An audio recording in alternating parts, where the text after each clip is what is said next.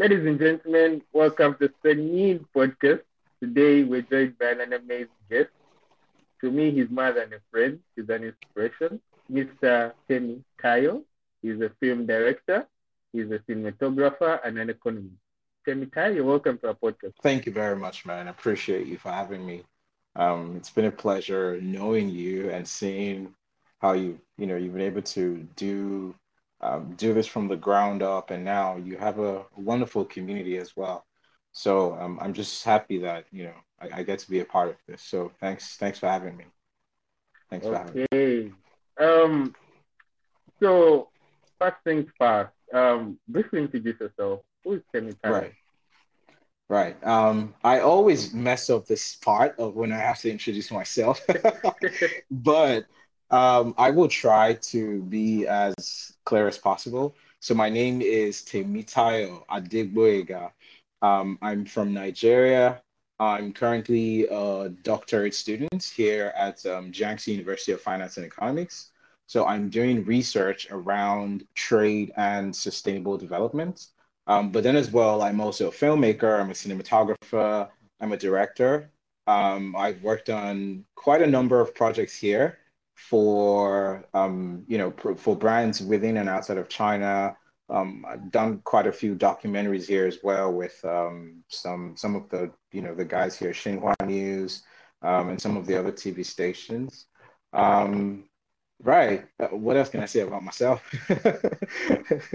I guess that's just a pretty rough cut about me. I'm a very I don't think there's a lot to me, you know, outside of the things that I like to do, filmmaking, I read and yeah, pretty much. But I guess that's a brief summary of who I am, if that works. Okay. On the issue of film directing, so to be honest, you when I first had a glimpse of your work, Right, it was on your YouTube channel. I think almost right. exactly a year ago, and I saw Wow. the way you were.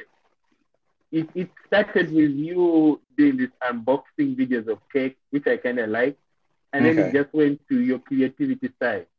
And Right. I want to ask, what was that inspiration for you to start cinematography? So I've had a very creative background.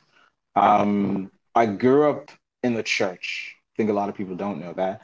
So I started playing instruments at the age of what, 5, as far as I can remember. I started playing drums, I started playing the piano. I mean, now I still play those instruments. I play about 5 to 6 musical instruments. So I sort of grew up in that environment where I was very creative, but I mean, I didn't know what I wanted to do at that point, right? Because it was just, we're having fun and doing things like that. I think when I really started dialing into film and cinematography was before I came to China, I was working as a consultant for a multinational firm, and I was in charge of marketing. So it started from just trying to make marketing videos. Like, okay, let's put something together for the brand. Let's see what we can do to promote the brand and yada, yada, yada.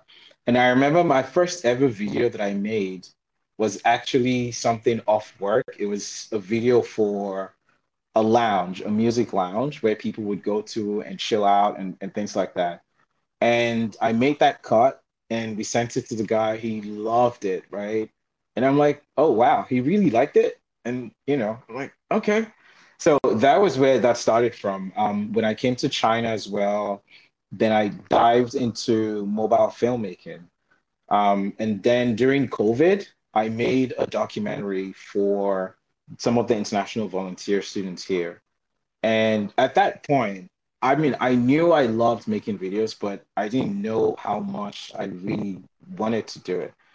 And after I made that film, it went on like the national TV across like the whole province to like Beijing and things like that.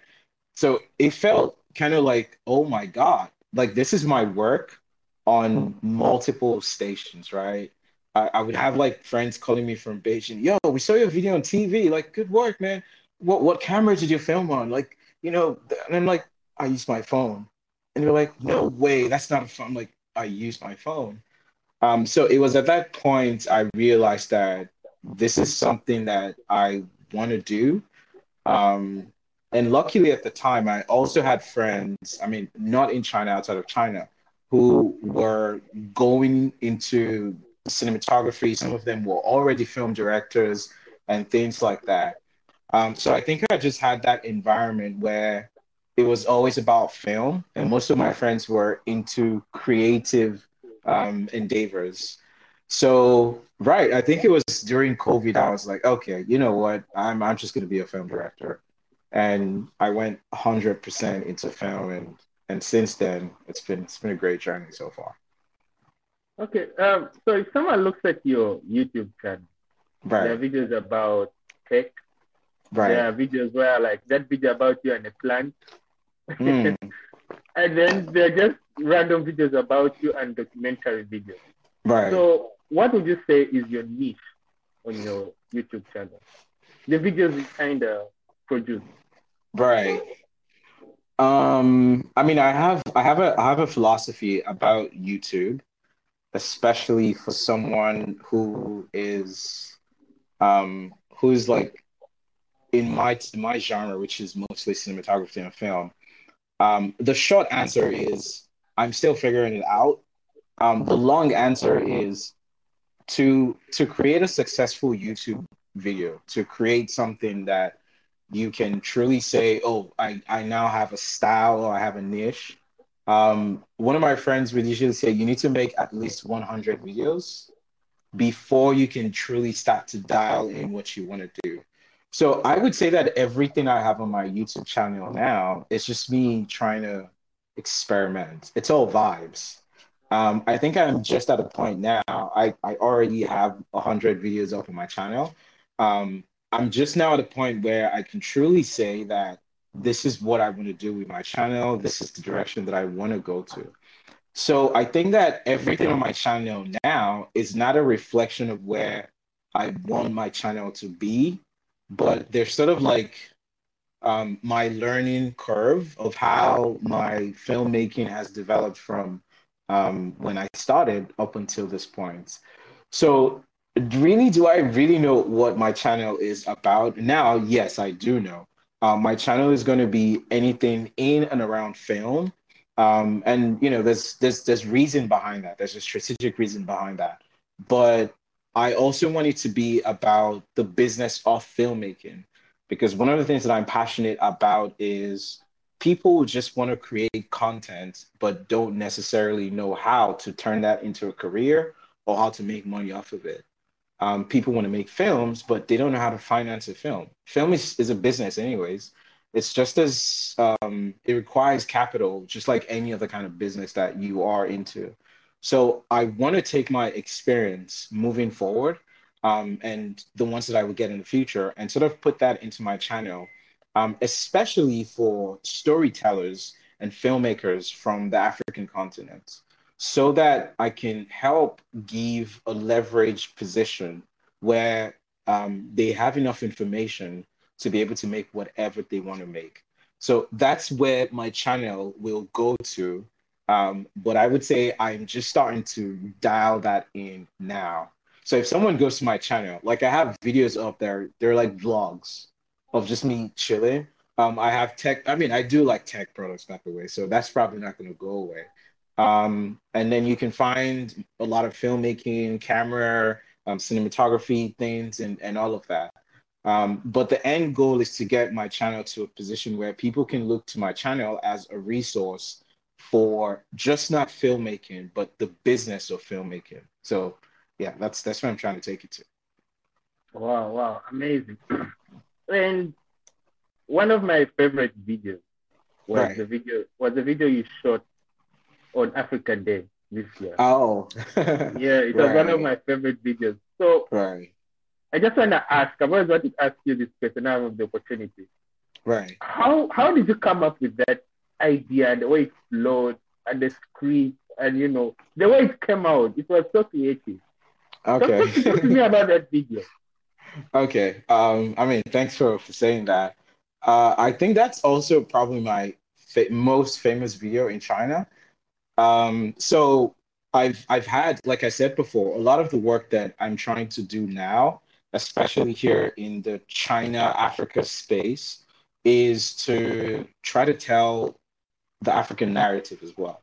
A lot of work is going into bridging the China gap, telling Chinese story, but we also have to tell the African story. So for me, when it was that celebration, right, the Africa Day, and I was like, you know what? Um, how about I wanted to do something that was exquisite, something that sort of shows the African culture as badass, if you can say. Um, so I reached out to a couple of friends, and I'm like, "Do you guys have like your traditional attires? Can you dress up for like a couple hours? Like I have this idea that I want to execute about this and that and all of that." And the good thing was I also spoke to Michelle. I don't know if you know Michelle. Michelle is this wonderful, amazing lady from Zimbabwe. I've had her on my podcast as well. She's very Pan-African, right? So I spoke to her about the idea, and she wrote the poem that you heard in that film. She wrote it, right? So it was an amazing poem and everything. So we were trying to get someone as well who could recite the poem in a very like a traditional elder African style way. But we really couldn't find we couldn't find someone who had that that Mm, character. But so we went mm, with another guy as well, Leon Menashe from Zimbabwe. So he was the one who recited the poem. The visual style that I was just going for was mostly trying to show one a happy vibe. So you would see that in a lot of the frames there. I had multiple people in the frames to just sort of emphasize the concept of unity, despite the fact that we're from different countries, but we're bounded by being African. I also wanted to show it from a perspective of being exquisite. So, in terms of how they dressed up, in terms of the direction of the film, it was to sort of show them as being powerful, and because we are powerful people, and that's what I was trying to go for in that film. So yeah, it was just it, and I mean, shout out to everybody who took part in that film because it was cold that day, it was raining, um, and everybody just they had fun, which was very good. So when you have people behind, you have people on your set, if you can help them have as much fun as possible, you will enjoy directing them. So that film is basically a present to the world in showing them that we are a very happy people. We are royalty because we do believe that. We do believe that we're royals. And I just really wanted to show that in that film. And we did. I think we did because a lot of people who watched it, a lot of the feedback that we've gotten from that mm, it was so beautiful. It was so beautiful. Even some of my colleagues at the China Africa Council here in Jiangxi province, I sent the video to them because they were trying to make something for to sort of celebrate the African Day as well. And I sent that to them, and they were like, "Wow, like this is so good." So it was a very warm reception to that film. And I think it sort of just gave off the feeling that I wanted it to give off. A lot of people became curious about African cultures just by watching that film because they're like, "Oh wow, like what's that dress like? What's that thing on that lady's hand? What's this? What's that?" So it sort of brought up those conversations. And I think because the film was captured in a way that it shows them in an elegant manner, people sort of liked it, and that's what I was going for. So that was basically the inspiration behind that. I wanted to show a strong, beautiful, united, and elegant Africa that we really are, and that's what I was trying to achieve with that. And I think we did. I think we did. okay, wow. And I've seen you do a lot of tech unboxing videos, Right. and usually say that you're not doing sponsorships, it's just you buying your stuff and you're just giving your view about it. Right. But you seem to be so biased towards Apple. Um, I must highlight that one also. 'Cause, Right. yeah. Um, but I want to ask, especially when you're doing content creation, getting the right Right. gadget is kind of expensive and hard. So how do you Right. navigate that? So I have a philosophy that I think I learned from my dad, which is if I'm going to buy something, I'm just going to buy the best that I can possibly get. And I take that approach to gear as well. So if I'm going to buy a piece of gear that I know will help my filmmaking business or anything, I tend to buy what is, I mean, it might not be ridiculously expensive, but I know that it's something that I will use for the next 5 to 6 years, and I don't have to worry about the technical side of creative. And a good example is my laptop. So when I started making films, I was using a 2015 MacBook Pro, and I remember then just trying to render out one sequence, right? I would have to go and do something else and come back to make sure that my film had rendered, and then I would continue editing. And that was just a lot of problem because I was wasting time. And for me, time is the most important thing in making films and making any kind of content. The longer you spend, right, that's less time you have to think of creating something new. So I was like, you know what? I'm just gonna go all out, and I got the M1 MacBook Pros, the M1 Max, and everything, just because I wanted to take away all those tiny bottlenecks that affect how you create. So I think that has always been my approach. Now, I'm not sure if it's the most logical approach, but it works for me. Um, so I mean, gear is people say, oh, gear doesn't matter this when you making content. Honestly, it does. It does. I'm not gonna lie, it really does. There's a lot of examples that I can think of, maybe in terms of even something as small as the lights that you're using. So, I mean, this is me about to like nerd out and things like that. The lights that a lot of people use, they're not color accurate. So a lot of people might not be able to see that. But for me, when I bring that back into post-production and I start to work on my film, I see that, and then that's extra work that I have to do.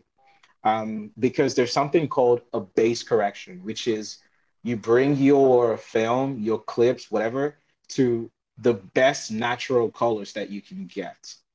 And then after that process, you start to craft a look, how you want the film to feel, how you want the film to look, which is why, for example, if you watch Hollywood films and they show Mexico, usually what's the color of Mexico in films? It's usually warm for whatever reason, which is just weird because that's not true, but it's a feel. They want you to think that Mexico is hot. There's a lot of heat and things like that. Or if you look at a film that is shot in maybe one of the Arab countries or something like that. It's usually warm. It's usually that same vibe because colors evoke a feeling. So for me, I want to get to the closest thing as fast as possible so that it reduces the amount of work that I have to do in post production. So I think that's why I say gear matters. But at the end of the day, if you don't know what you're doing, whether you buy an expensive piece of gear or not, you're still going to make crap. So you still have to know what you're doing before you start thinking about gear and everything. And I guess that's why people advise people who want to start to just don't think about the gear. Start, get into the process. And then the more you make those things, you start to figure out, oh, this is what I need. I probably don't need this. This is going to make my work faster and things like that. So that has always been my approach to anything tech. Buy what you can buy now that you can afford, sort of like the best premium that you can afford, and then you're okay for the next 4 or 5 years. The thing with gear is every year there's always something new. Hmm. So you can't just sort of like wait and be like, oh, I'm gonna wait for the best one. There's always gonna be the next best thing. So buy something that you know will give you leverage for the next 4 or 5 years that's gonna cover you. Because in that time, you should have made back the money you invested in that piece of gear. So yeah, that has always been my approach. I mean, I can't advise anybody else to do it. I don't know, but that has always been my approach. Okay. Another part of your work for which I'm passionate about, I think I told you before we started this podcast, is your podcast, the Out East podcast. Um, Yeah. you hosted me at a time in my career where I felt I needed a platform to express myself. And you gave me that opportunity, and I'm really grateful for it. It's like you took a bet on me. but but I'm really grateful for that. And you are among the people I looked up to when I was starting this own podcast of mine. So probably our reasons to find the podcast would be the same or kind of different. But I want to ask, what was your inspiration to start the Out East podcast? Right. Um, One, I do like to talk to people. Secondly, when I mean, as a Nigerian, I don't know a lot about other countries in Africa. I mean, like, yeah, and that is something that is common to not just me. I think a lot of people. And the fact that we came to China, I think that is one of the things that has sort of opened up a lot of space where we can start having interactions with ourselves. So I've met people who speak Portuguese and they're African. I've met people who speak Spanish and they're Africans. And I'm like, wow, there's so much that I do not know about the people from my continent. So my initial drive to sort of start that podcast was to make it just an African podcast, which is get people to share their experiences.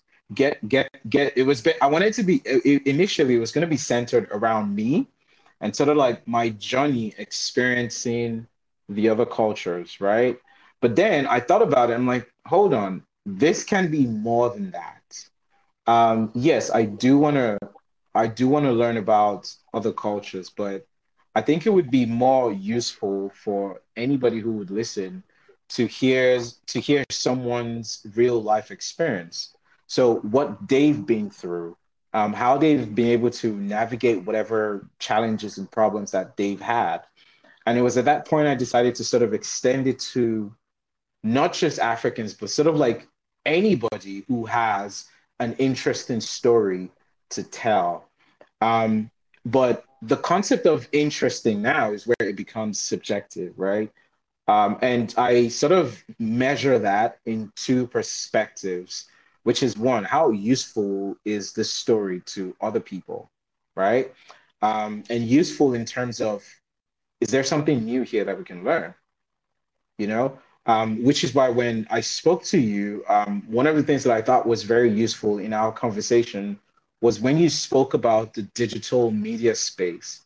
And it was coming at a time when a lot of young people were starting to get into the creative industry. They were starting to make things and all of that. A lot of them at the time might not even be aware that there's a whole industry around this thing. So that was where the usefulness of your insights came into that.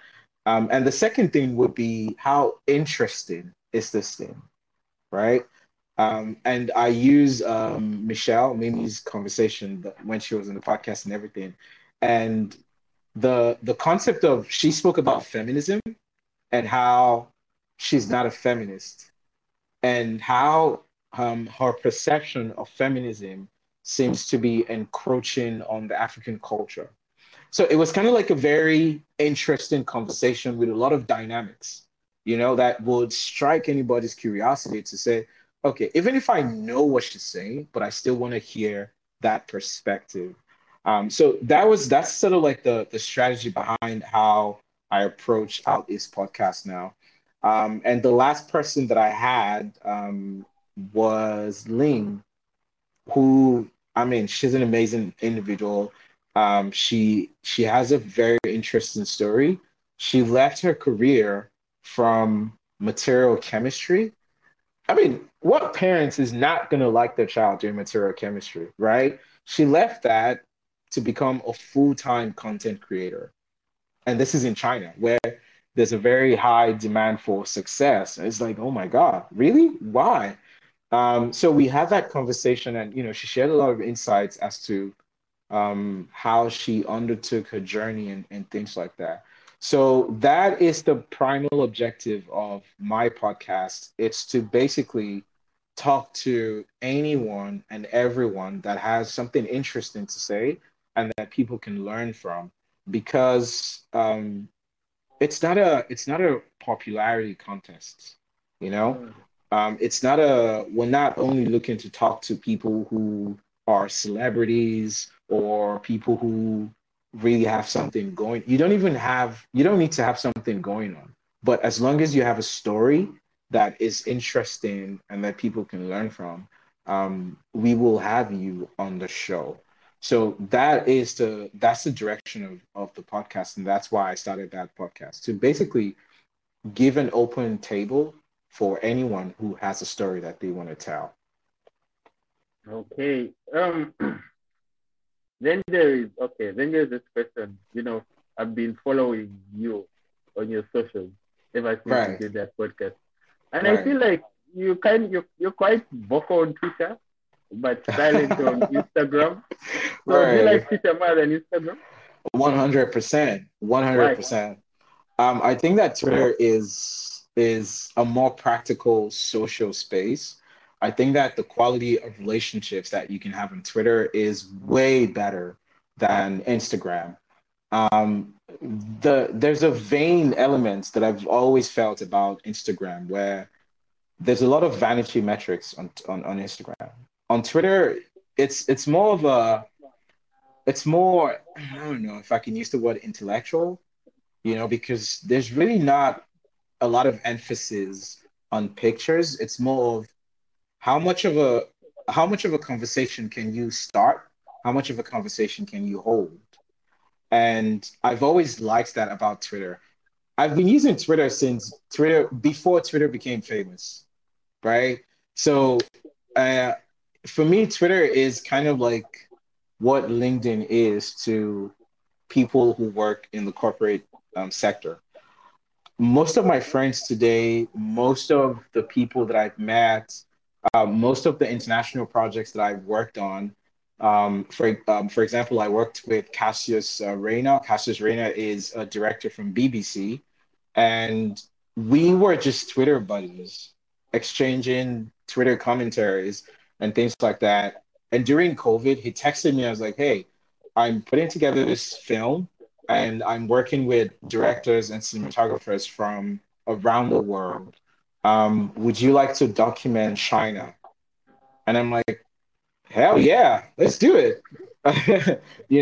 Because this is someone who, I mean, Cassius is a pretty well-renowned filmmaker. He's transitioned from, I think he sort of ushered me into mobile cinematography, because he went from traditional filmmaking using B cameras and everything and decided to go the mobile filmmaking route. And this guy travels the world now teaching people how to make films on their mobile phones. So that opportunity came from Twitter. I think a lot of my friends now who are like industry people, I've met them via Twitter, you know. Interesting stuff. I actually met someone who is going to be, so I'm taking a course in filmmaking, and apparently one of the teachers or one of the facilitators that's going to be teaching the film course follows me on Twitter. And then, so I just check out his Twitter profile. I'm like, "Hey, hi, I see you're an alumni of this thing." And it's like, "Yeah, I actually teach at this." And I'm like, "Holy smoly." And it's like, "Man, I've been following your work. Like, you were good, man." And I'm like, "Okay, thanks, man. I appreciate that." So, in that case, having someone who is literally going to be my teacher telling me that I've been following your work and I think you're good is, I mean, I was like, okay, okay, maybe I am good. Maybe I am good. Give me a minute to brag here. Maybe I am good, but it just sort of it felt good to be able to have, connection, real connection. I think that's the word I'm looking for. It's a real connection on Twitter. You can make real friends in whatever industry that you're in. You can share your work. That's another thing. I find Twitter to be that platform where I share something on cinematography, and people give you real-time feedback and tell you why they think this should be better, or this is this and this is that. On Instagram, you don't really have that. It's very difficult to establish a connection to someone that you don't know in person. I mean, that might just be my perspective, but I feel like on Twitter, most of my closest friends and colleagues in the industry now, I've never met them in person, but we've done multiple projects together, halfway across the world, because there's a real connection there. Instagram, it's just, I think it's just vain. And now with all these changes that they're bringing in, to the algorithms, now Instagram is no longer a photo app, it's now videos. It's like, it's just, yeah. I think Twitter is still the most logical for any creative to be on, because you get to meet real professionals that you can exchange feedback, you can contribute, and you can, join a community or start an actual community there. So that's definitely why I choose Twitter over Instagram any day, anytime, any day. Team Twitter. Ah, okay. So what advice would you give content creators? Wow.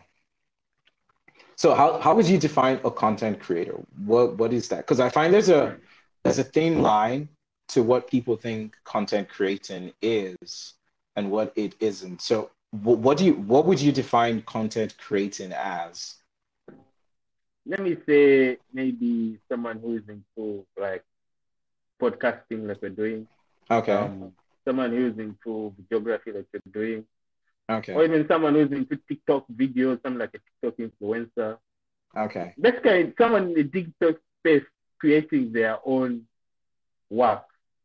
okay, It could even be digital art, if I put it that way. okay, Yeah. okay. Okay, so you mean anything that's related to audio visuals? Yeah. Okay, okay. Because I also consider people who write creators, because they're making Yeah. content. Okay. Interesting. What advice would I give to content creators? Wow. First of all, if you're making TikToks, I don't think I have an advice for them, because I think the kind of things that I want to create, um, they are more long form, and TikTok is a very different platform. I still don't understand it. I'm not on TikTok, by the way, for a lot of reasons. One is the neuroscience of TikTok and what it does to people. So that is why I'm not on TikTok. But I would say generally is to figure out what your story is.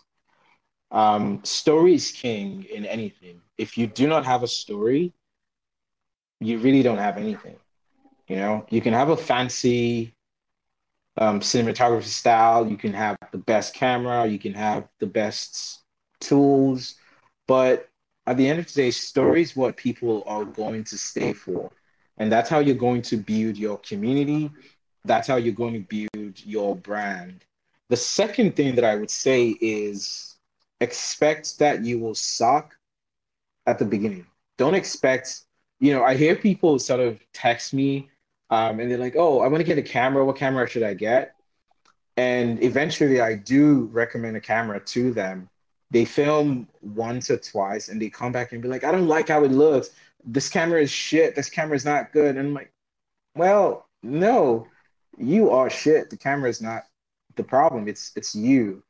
Um, People don't people expect that, which is why I say again, gear doesn't matter, story matters. But people focus a lot on gear and expect the gear to do everything.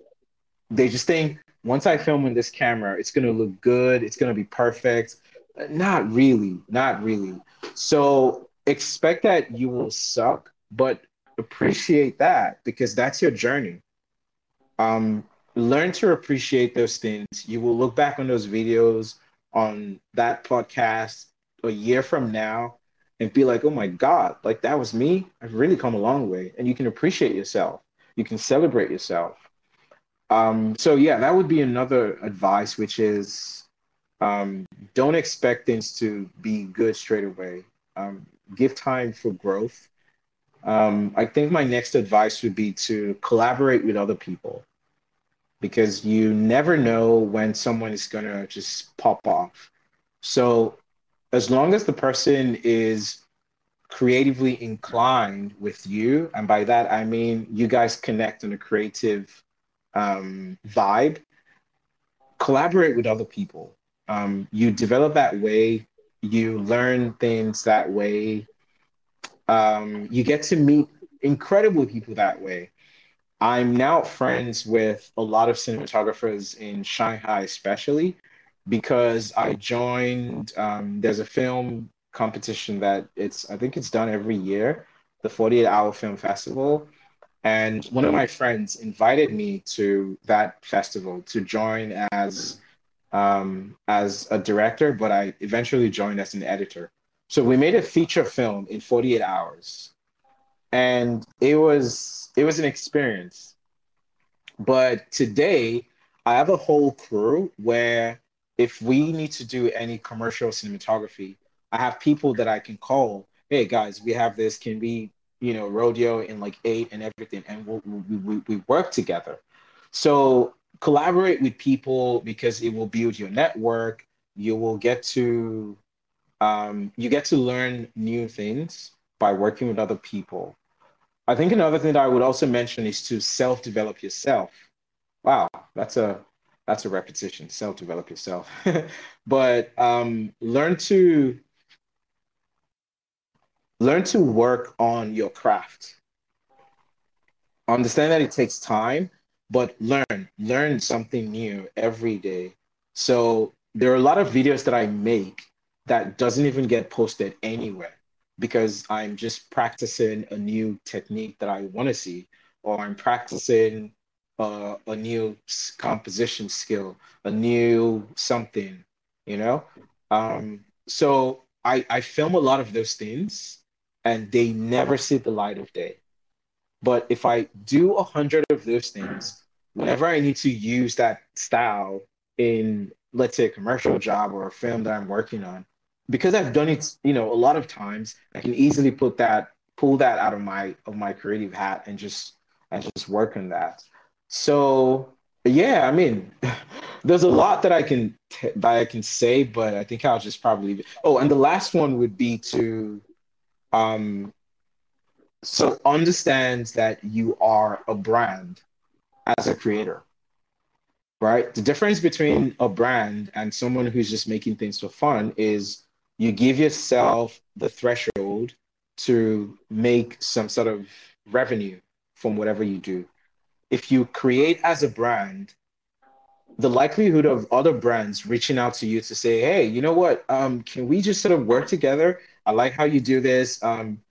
We will send you this or we can pay you for this to collaborate and things like that because you approach your content as a brand as opposed to just, oh, I'm having fun. Or and it's good to have fun, but at the same time approach your creativity as a brand. It will definitely help you in the long run, especially if you plan to do this long term. um, Right. And one other thing that I would also say is expect to burn out. There are days when you will not feel like making anything, and that's okay. And that's okay. Some people say force it, like, oh, just make something. I think no. If you are not inspired to make something, chill out, rest, get yourself back, and then go again. right? I look at it as working out. If you're sore, if you're injured, you probably don't go back into the gym in the name of, oh, I'm trying to get my pump and I'm trying to work my body. No, because you are injured. So take some time to rest and then come back and you'll be fine. You'll be fine. So I'm gonna stop there before I keep going on. Okay. My last question would be to you. What has been your greatest highlight in your journey of cinematography, content creation? What has been Ooh, that moment you're like, yeah, I think I'm happy and I've made it? huh. Yeah, I have to think about that one for a minute. Um, I think I've had multiple moments where I've gone like, I'm happy. I don't think I've gone, oh, I've made it, but I think it's sort of like I've had moments in my filmmaking career where I feel like I finally found what I want to do for the rest of my life. And take this from someone who, I mean, I have a BSc in economics, I have a master's in international business, I'm doing a PhD in international trade. I've worked as an associate consultant for 2 years in a multinational firm. So I've worked corporate for 2 years. I've tried my hands on a couple of things. I used to be a rapper. You probably don't know, but I've rapped. I've rapped. I was state champion at one point, the best state rapper in a state. Um, I've been on, I've done radio. So I think I've tried my hands on a couple of things, and to finally be here now where I feel like, great, this is what I want to do. Like I'm really satisfied within my soul, and I feel like I can make a difference in the world by making films. So, and filmmaking is the only thing that gives me that feeling. But I would say the first one was when my first film went up on TV, and then people were calling me like, "Oh, I saw your film on TV. I saw your film on TV. I saw your film on TV." Um, the second one was when we did a project here with the International Education Office, the Foreign Affairs Office, and I was in charge of producing and directing a documentary that was showing the bilateral relationship between China and Russia. And I made that documentary. I mean, it was kind of like a rush. We made it in like what, 4 days? And we entered that film into a competition. We won. And I sort of do this thing where like I went back and I'm like, okay, let me see what the other films are like. Let me just see how good the cinematography looks like. And we sort of had the best film in terms of the production value of what we did. So I think I was really, really impressed with that. After we finished everything, they even sent like a sigil to like, oh, thank you for your film and things like that. Um, and I think the most current one is when I finally got to meet Amy Fox. Amy Fox is she's kind of like a mentor now, or she's someone that I look up to in terms of film financing. She knows a lot about film financing. She's a Canadian producer and she worked on the last Bruce Willis movie. So I mean, she'll probably be on my show in a couple of weeks from now. But having access to that caliber of person in Hollywood sort of made me feel like, oh my God, like I'm doing this. I'm really doing this. And a lot of the work that I'm trying to do with her is trying to see how we can sort of help people in a lot of non-Hollywood countries to understand the concept of film financing and how you can make money from your films or get money to make your films.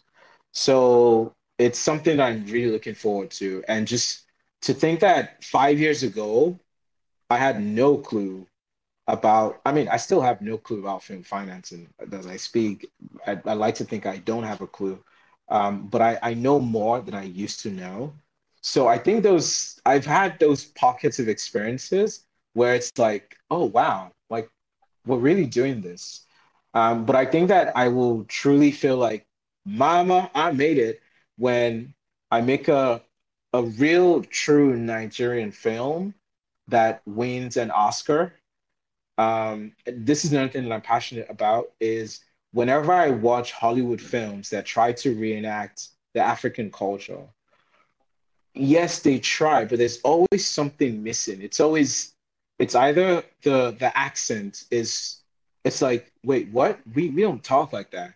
A good example is The Woman King, an incredible movie, really well made, but I found that there was some historical discrepancies.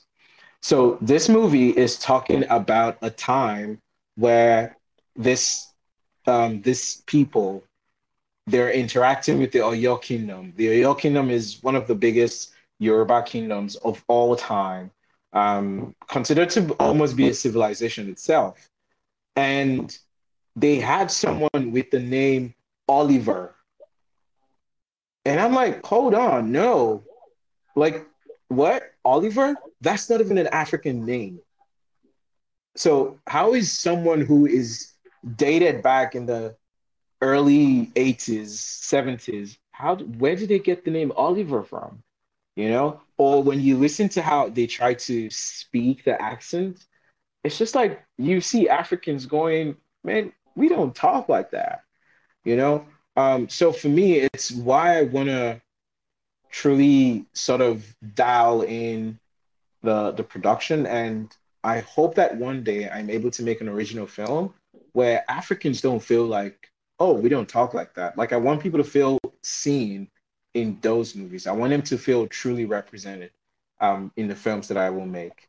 And for me, that's the goal. That's when I will be like, yes, Mama, we made it. And I can probably just drop my mic and just leave the stage. So yeah, that would be the goal for me. Wow, wow. Thank you, Tayo, for coming. My It has pleasure, been an brother. honor having you, and I've been wanting to interview you on this platform. Glad I'm I can glad you make it. came. Glad I can make it. Glad I can make Yeah. it, man. Glad I can make it. So thank you Glad I so can much, make it. Tayo.